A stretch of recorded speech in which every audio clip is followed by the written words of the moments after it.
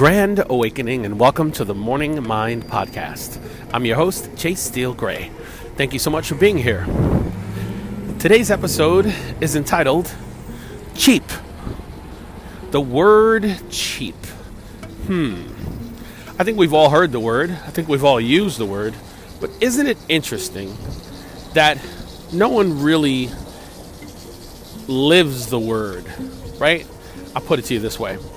When I looked up the definition of cheap, I found the usual, costing very little, relatively low in price, inexpensive, so on and so forth. But then there was another kind of, I don't know how to say the definition. I'm trying to remember it off the top of my head.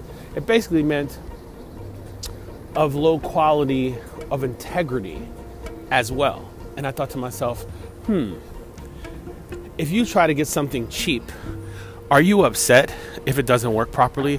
Are you upset if you have to buy it twice, 3 times, or 4 times maybe? Maybe you are. However, in my life, the things that I've used, the things that I still use, many of them are high quality. And I realized that I was taught that by watching my parents when I was younger.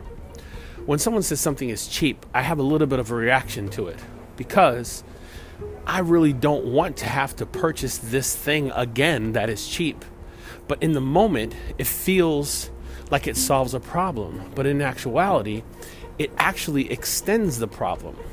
If you buy a pair of shoes and the shoes are cheap, well, what's cheap? You've never seen those shoes before. Is $20 cheap? Is $10 cheap? Yes, I guess people would say that is cheap. However, if a pair of shoes are $500, you might go, whoa, $500 for a pair of shoes? However, and I'm here to tell you, everything that I have that was really expensive, I still have. So what does that mean? If you pay $20 for a pair of shoes and then they break, you buy another pair of $20 shoes, then they break, that's $40. And then you buy another pair of shoes that are $10, that's $50. And then you do that over and over and over again, you're going to spend $200 or $500. So being cheap should be called temporarily fixing an issue, right? Because you're going to have to do it again and again and again and again and again. I think people call people cheap. That person is so cheap. But they are working from their paradigm of cheap. $100 might mean $1,000 to you.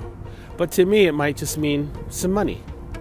Somebody buys a $100,000 car and you buy a Hyundai for $15,000. Does that make you cheap? Not necessarily. But what is real quality? When something is cheap and someone is trying to get rid of it, that should give you a little bit of pause. Like, take this, you can have it for nothing. It has no value. If it has no value, then how will it help you? How will it help you in your experience? Maybe it'll push you back. But if it's expensive, well made, well thought out, and it will protect you forever, then it's worth the money. That's how I see it.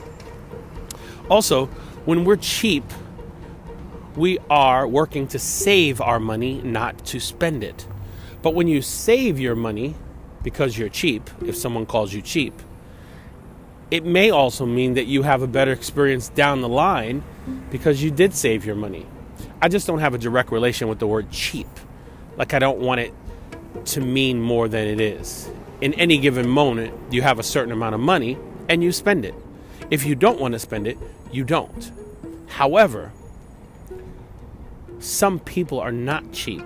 They're just cautious. They take steps very slowly, and they learn lessons from them later on, by the way. So, cheap. Are you cheap? Does that word irritate you? Or do you think the meaning is really what it is? Just something to think about. This has been the Morning Mind Podcast. I'm your host, Chase Steele Gray, and I'm still here, and so are you. Thank you so very much all over the world for listening to my podcast. It makes a difference to me, and I'm very proud to be here. Be well, have a great day, and I'll be in your ears shortly. Peace.